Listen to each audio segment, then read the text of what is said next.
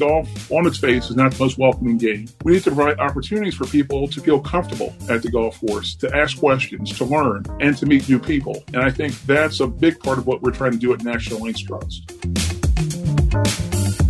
This is episode 1 of the National Links Trust podcast, telling the stories, sharing the history, and emphasizing the importance of municipal golf in the diverse communities in which they reside. I'm Michael Kornheiser with Claude Jennings. For more information on all that National Links Trust is doing to protect and promote affordable and engaging municipal golf courses that will positively impact local communities across the U.S., check out nationallinkstrust.com.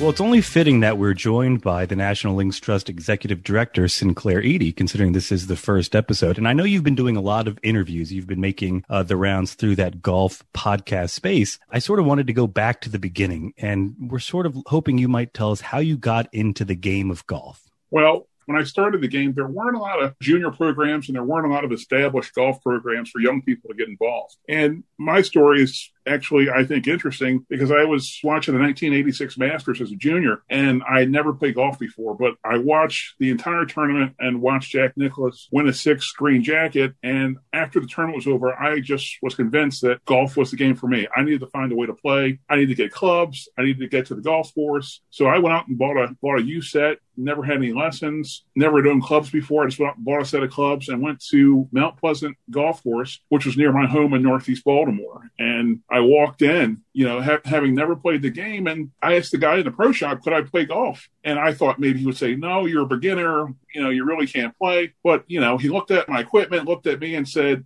can you keep up with the group in front of you? And I said, yeah, I can do that. So that was my first round of golf ever at Mount Pleasant Golf Course. I think I only played 16 holes that day, but all I remember is that I loved the game and I was totally hooked. And I've been playing the game ever since. So I learned the game on public golf courses. And so this project with NLT is very special to me. It's interesting. What specifically, if you remember, was it about the 86 Masters that just captured you? As someone who never played the game and you're watching it, and then just what hooked you? Obviously, I think everyone has heard of Jack Nicklaus, but the fact that, he sort of stormed back in the final round, and it wasn't all clear that he was going to win, but he had a plan, and he was so focused in that round. You could see the focus on his face, and you knew he was going to win that tournament. And I just thought, that's so exciting. This is a guy who no one expected to win the 86 Masters, but he had a game plan, and he executed, and he did it in a fashion that, befits a Masters champion. And I just thought that was so cool that no one expected Jack Nicklaus at his age to win the Masters.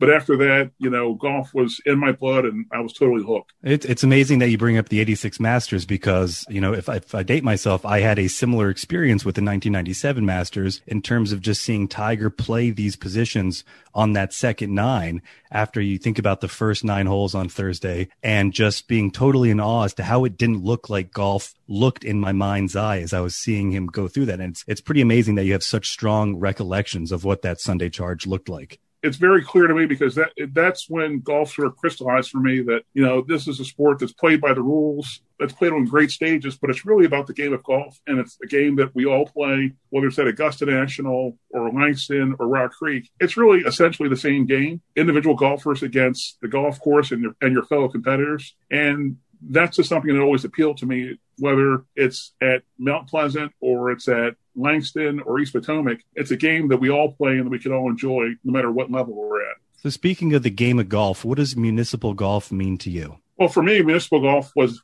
everything. That's where I learned to play the game. As a youngster getting into the game, I didn't have access to country clubs or some of the more prestigious courses in the area. I played the public golf courses. As I said, Mount Pleasant, Baltimore was very near my home, but I also played the other public golf courses in Baltimore and DC. And that's where I learned the game. That's where I met other junior golfers who are competitive as well. Those are my best memories of my early days in the game, playing junior golf, playing in junior golf tournaments, whether it's at Mount Pleasant in Baltimore or whether it's at Langston in DC. To me, that's where most of the competitive junior action was at that time. And so that's what I enjoyed the most. That's interesting. So is that what brought you to National Links Trust? I've been involved with the game of golf for a number of years now as a volunteer. I don't just play the game as a recreational golfer. I've volunteered my time to a number of golf organizations in Maryland and nationally. In Maryland, I'm very involved with the Maryland State Golf Association, which also covers the District of Columbia. And I'm also involved with the Middle Atlantic Golf Association. So I work very closely with the state and regional golf associations in this area as a volunteer and as a board member. And nationally, I'm involved with the USGA as a committee member, and I've been doing that for several years now. And also, I work very closely with the Western Golf Association, which sponsors the Evans Scholars Program. So I've been involved with the game of golf as a volunteer, as a player, and my goal as a volunteer in the game is to bring the game to non-traditional audiences, to people for whom golf is not a natural game. Most of my activities have been to broaden the exposure and the appeal of golf to a much broader audience. And so everything I've done as a volunteer has been to promote the game of golf. It's been interesting to track just with the golf boom that the pandemic has brought to all these courses, but especially so to the 3 courses here in Washington, D.C. And there's been so much positive attention from traditional and also non-traditional, more social media on the National Links Trust and their unlikely path. Has there been any early pushback? There's been so many successes, but has there been any early pushback? Michael, I wouldn't say there's been any pushback. I think the response to our plan for the golf courses has been overwhelmingly positive. You know, there are always naysayers who wouldn't agree with any project, but I would say for the most part, the golfers who play the DC golf courses, the neighborhoods and community associations that abut these golf courses, the response we've gotten has been overwhelmingly positive. You talked about your mission to expose people who aren't familiar with the game, that didn't have access to the game. A lot of these courses are in communities with people who are just like that, who hadn't had access to the game, but they live in close proximity to a lot of these municipal courses. Where have you found was the disconnect between the access and the exposure when there's a course, you know, in your community? And then how do you bridge that gap? I think it's intimidating. Claude, I go back to my own experience just getting into the game. And what I did was I just went to the golf course and asked if I could play. I think that there's a barrier for many people and an intimidation factor for many folks to just go to the golf course and ask for guidance in how to get into the game and how to learn the game. It's not so much a physical barrier as much as it's a cultural and just a sports barrier, a skill barrier to the game. Golf is a game that we see on television, and with professionals, it's played at a very high level and it's played at a skilled level. That's an intimidation factor. So we see that, and I think the average golfer looks at those golfers who are skilled and say, well, I don't have that skill level. Just by going to the golf course, would they accept someone like me who's not a professional, who doesn't have great golf clubs, who doesn't have great equipment, who's never played the game? What place do I have at a public golf course? That's the intimidation factor that I think exists, and I think that's the opportunity to bring people into the game by showing that it's inclusive, it can be welcoming, and that it is a game of skill, but it's not a game of skill which you learn overnight. It's a game of lifetime, which I've been told that, and I truly believe that just from my experience in the game. It's a game that you continue to learn over a period of time, and so it's not just about knowing everything the first time you step on the golf course. It's about being comfortable enough to learn the game, to learn from others, and more importantly, to just enjoy the game for the recreation that it provides. And so, you know, if we can convey that message, the recreation piece, the fact that anyone can enjoy the game, that you don't have to be skilled or you don't have to be a professional, you know, to be comfortable at the golf course. I think that's the biggest message that we can bring to golfers who haven't traditionally been part of the golf scene. It's a great reminder that golf is a hard game and there is so much coded behavior that we all display, even just walking from the parking lot. How do we put our shoes on? How do we check in the pro shop? How do we maneuver our way to the first tee and understand how we position ourselves on the course? And so it's a great reminder for us as golfers, just the small sort of moments we can take to make that game more inclusive. We forget it's so hard to walk up to the putting green and know how to just integrate yourself into the routine. Am I allowed to putt on this hole? What sort of break in do I have to get here? Michael brings up such a great point, because even when growing the game, it goes beyond reaching out to someone in your neighborhood who may have not played before, a family member or friend, say, hey, why don't you try this game? That's one aspect. But it's also, you know, when I'm at the golf course and I see someone who's obviously a beginner, make them feel comfortable. There was a guy the other day, I was at Paint Branch in Greenbelt, Maryland, and he was at the driving range ball dispenser, and he didn't know, you know, how to tag into hit the receipt, the numbers on the receipts and get the code. I said, hey man, here's how you do it. Make sure he had the bucket in his hand. Hey, before you do that, put the bucket down on here because the balls are going to come out fast, man. We've all seen the bucket tip over. We've all seen it. And so I did that, but that helps people feel comfortable because they may not know what to do as golfers. If I want to grow the game, if I notice that or see it, help somebody feel comfortable. For sure. What I would say is that when I was coming along early in the game, I think I had a lot of great mentors and folks who wanted to see me get into the game. And so they would give me advice about playing the game, how to conduct yourself at the golf course, the things you do and the things you don't do. And I was very grateful for that. And I remember those folks who took me under their wing to this day. But we have to remember that golf on its face is not the most welcoming game. We need to provide opportunities for people to feel comfortable at the golf course, to ask questions, to learn, and to meet new people. And I think that's a big part of what we're trying to do at National Links Trust. And to go back to your path to the National Links Trust, as you described some of the other organizations that you've been working with and for, particularly with the ones that focus on those youth initiatives, it starts early as to how we can bring them in so they can enjoy the mentorship, the life skills, the educational opportunities that are available through the game of golf, not just teeing it up in the ground and trying to see how many strokes we can get the ball into the cup. So now you're tasked with the running of a nonprofit, and you have the opportunity to create change at the community level as well. This is all very lofty, but for you, what does success look like? How does success look in the immediate now versus down the future? If you could choose a course, a day, an event, a moment, what would that look like? I think there are two things. I think we're in the middle of a process. The process is National Links Trust has a 50-year lease to operate these 3 golf courses. We think there's tremendous opportunity in that. A big part of our mission and a big part of our goal is providing well-conditioned golf courses that are architecturally significant and provide opportunities for the general golfing public to enjoy a well-conditioned golf course that's architecturally significant. That's in the DNA of National Links Trust. And the first part of your question is, we have three golf courses. All 3 of the golf courses in DC, from an architectural standpoint, are significant historically, both nationally and locally. Well-known, nationally known designers, historic spaces in the District of Columbia. There's just a tremendous opportunity there from a facility standpoint. And so the first part of National Links Trust mission is to address many years of deferred maintenance at the 3 golf courses. And it's not just to take these golf courses and make them better. We're transforming these facilities, whether it be driving ranges, whether it be putting courses, whether it be 9-hole par 3 courses. For example, at Rock Creek, we're changing the model and the thought of what a round of golf is. Traditionally, golfers think of a round of golf as 18 holes. We like to turn it around, so to speak, or just a bit, and say, let's make the driving range a welcoming place for new golfers to come into the game. And once they're comfortable on the driving range and chipping and putting, why is it necessary to play an 18-hole golf course when we know that short courses, par 3 courses, provide challenge, provide recreation, provide fun in a setting and in a time that's more compatible with those people's schedule? So we're changing the thought of what a round of golf looks like. And that's an important part about attracting new golfers to the game. The fact that golf is not just an 18-hole game, but it's something we can enjoy on a 9-hole basis, on a 4 or 5-hole basis. And it's still meaningful. We're still getting recreation. We're still competing in the game of golf. And so, we're changing the meaning and what a round of golf is for the average golfer. And that is a big part of our mission at NLT as well. Because of the pandemic, my wife played more golf last year, than she's ever played in her entire life, because she just wanted to kind of get outside and walk with me and our son. And you're 100% right. I can't pay her to play 18 holes, but there's the Executive 9 at Needwood, East Potomac. There's all these other places where we can go and play a quick 9, and she's down with that. But that, when you try to change things, sometimes changes comes with challenges. Are there any kind of challenges you foresee with this, changing the way we define a round of golf? No, because I think we all know that there are various entryways into the game. Some people, have grown up in the game and have received attention and instruction that has brought them to a higher level. But that's not the way the average golfer comes into the game. So you might want to think of this as moving into the game in stages.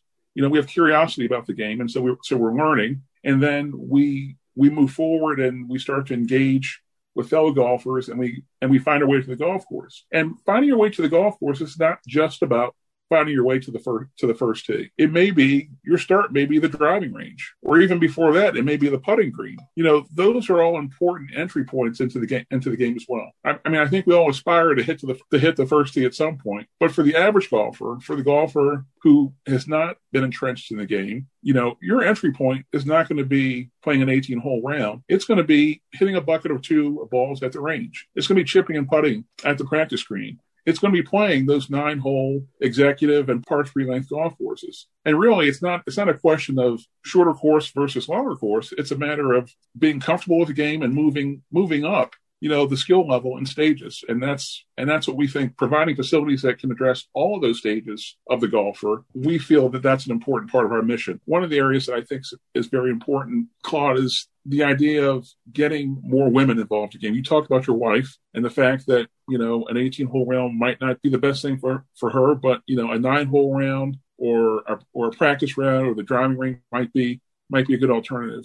We would love to see more participation by women in the game. And, I think the game of golf is traditionally has been seen as a man's game. And we'd like to change that. We want to be more welcoming to women. We think that's important. We think that's important for families. We think that's important for the game of golf. And so when we talk about non-traditional golfers or golfers who don't have a regular affinity for the game, I think we really want to emphasize, not only do we want to get young people and juniors more involved with the game, but we also want to attract women to the game, because what we found is that they are enthusiastic golfers. And in some cases, once they get hooked on golf, they are more enthusiastic than their male counterparts. So we think that's an exciting point for the game.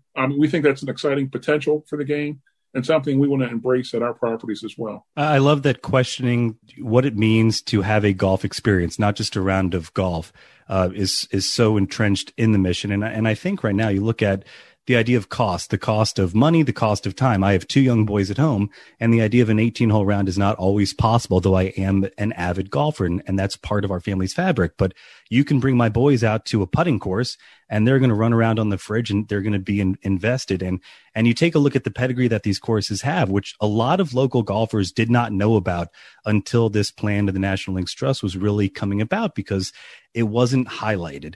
And so you look at this idea of the 50-year lease, and you have the time and space to address some of these potential entry points into the game. And I think that's what's so exciting. Michael, you actually bring up a good point as well, the idea of cost being a barrier to the game. NLT is committed to rehabilitate and renovate the 3 golf courses in D.C., but we've committed to do that in a fiscally responsible manner, in such a way that we're not really passing on the cost of these renovations to the average golfer who uses the golf courses. We have ambitious plans for all 3 golf courses, Rock Creek, Langston, and East Potomac. But our goal at the end of the day, when those renovations are done, is that the cost of a round at those courses will not significantly increase. You can look at projects around the country, which you both are probably familiar with, the Bethpages, the Torrey Pines of the world, and they're great golf courses, but they've done so in a way that's not really sustainable from a financial standpoint for most golfers. Our goal is to renovate the golf courses in D.C. and do it in such a way that they remain affordable for the average golfer.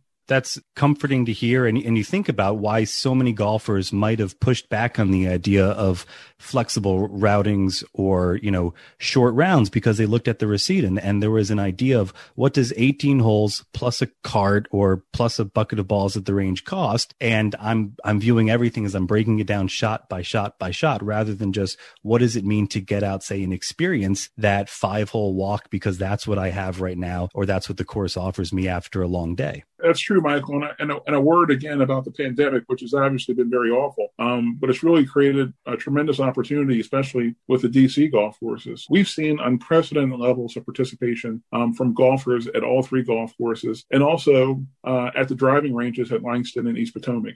For various reasons, being outside has been a preferred way for folks to avoid close contact and to socially distance. And so the DC courses have seen an uptick and a surge in the level of play this spring and going back into last spring when the pandemic really began. If there's a silver lining to the pandemic, it's that people have felt very comfortable with the fact that the golf course has been a refuge from the pandemic and having to spend their times in close quarters. Yeah, and as we've got the reno projects going on, where are we now in that process? You were talking about it being a process. Where are we in the process, and what's next? What's next is we are meeting with the National Park Service and their respective departments, which govern and oversee the parks where the golf courses reside. For example, today we were at Rock Creek with NPS staff and the Rock Creek staff going over our proposed changes to the golf course, which include a new driving range, a 9-hole par 3 course, as well as a 9-hole regulation golf course. And so we wanted to show the National Park Service where we would put new features,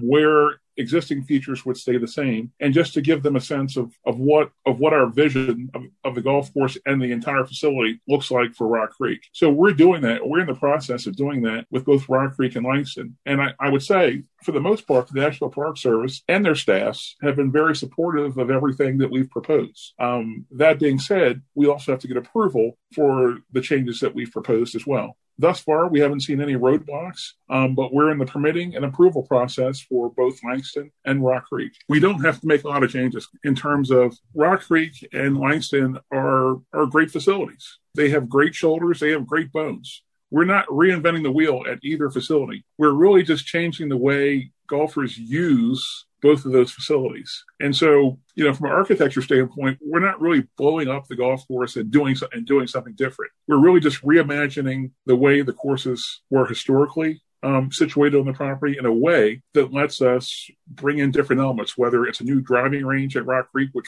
today, it was very clear to everyone who was there what our vision was for the driving range at Rock Creek and where it goes, what it's going to look like, how it starts, how it finishes, where golfers will go when they arrive to the golf course. When you're standing on the land, you realize that you're not changing the nature of the land. You're really just changing the elements that already exist there. So, for example, the driving range, which is an important part of what we're doing at Rock Creek, we're going to be building a new clubhouse or renovating the existing clubhouse, but the range itself is there. We're not going to have to recreate the wheel in terms of what the range is going to look like at Rock Creek. It's already there. It's already situated on the land, and it works for the plans that we have. So we view ourselves very much as stewards as opposed to engineers when it comes to these golf courses. They are all situated on great pieces of land.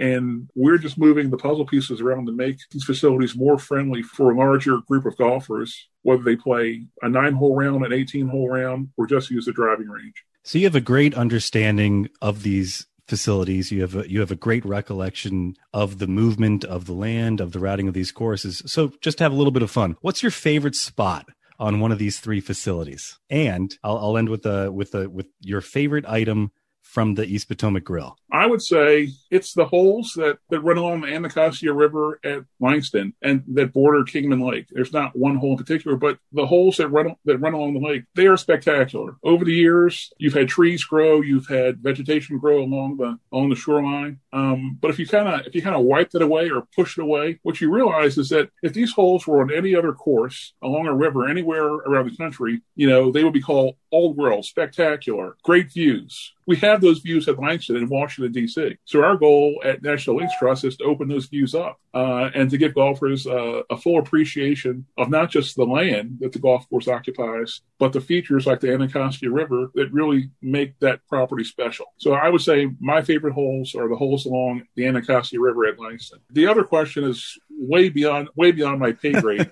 but I love the half smoke at the East Potomac Grill. I don't think it can be beat. That's what I'm going to have if I'm there. And there are obviously other things on the menu, but the half smoke is my favorite. I was going to say, in my younger days, it was the bacon cheeseburger.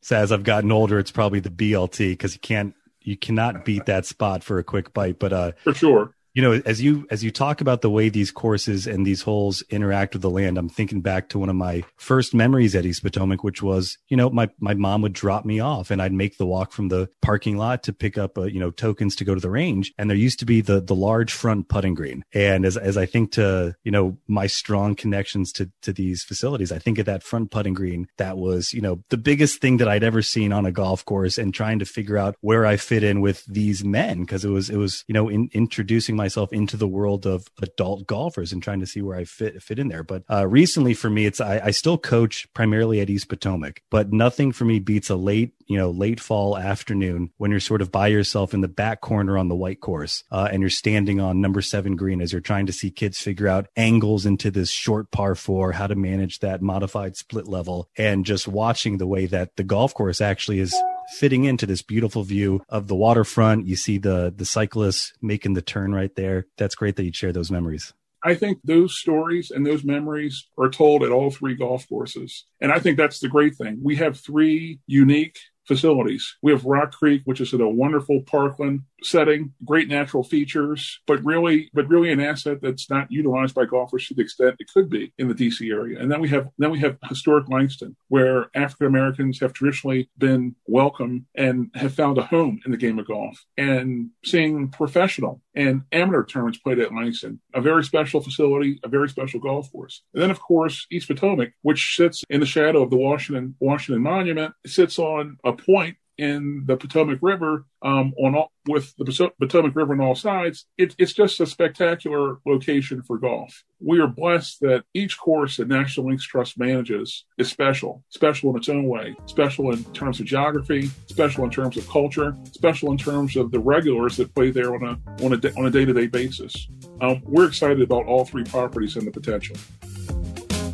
As I reflect back on Sinclair's words and consider his experience in golf and what the National Links Trust is working towards, I think about the active nature of this work and how we are all charged to get involved. It's not just about making the golf courses better. The design, conditioning, layout, flow, with the chance for inclusion is almost a bonus add-on, that sort of Twilight 9. It's about making the entire experience more inclusive, even changing the way we define the very golf experience and forcing all of us golfers to ask ourselves how we are making the game more inclusive as well. And it can be small things, undressing the dress code, joining up groups, playing across ability, striking up that conversation on the putting green, saying thank you to a member of the grounds crew. Yes, improvements to the facilities are part of this and what we all can enjoy, maybe most readily, but it's more about how we instill the systems and practices to make the game more accessible to the low single-digit handicap, the true novice, families, and at its basic level, to communities that have not felt welcomed, whether by time, access, price, ability, or even the culturally embedded practices. Absolutely, Michael. Very well said. And the thing that stood out to me the most, just as you had mentioned it, I almost forgot how intimidating the golf experience can be for beginners. I mean, I remember showing up,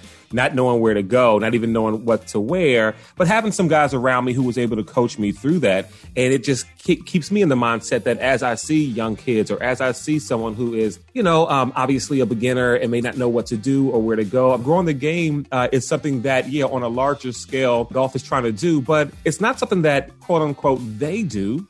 It's something that we do. We can help grow the game. And I think breaking down that barrier and that intimidation factor is one way that we, as, speaking for myself as, just kind of the weekend ball beater around courses here in the DMV and wherever I, kind of travel. That's one thing that I can do to help grow the game as well. All right, guys. Episode number 1 is in the books. Yes, sir. Reason to celebrate. We should feel happy about that, Michael. Hope everyone enjoyed the show. For more information on this show and all the work that National Links Trust is doing, check out nationallinkstrust.com. I'm Michael Kornheiser. He's Claude Jennings. Until next time, thanks for listening to the National Links Trust podcast.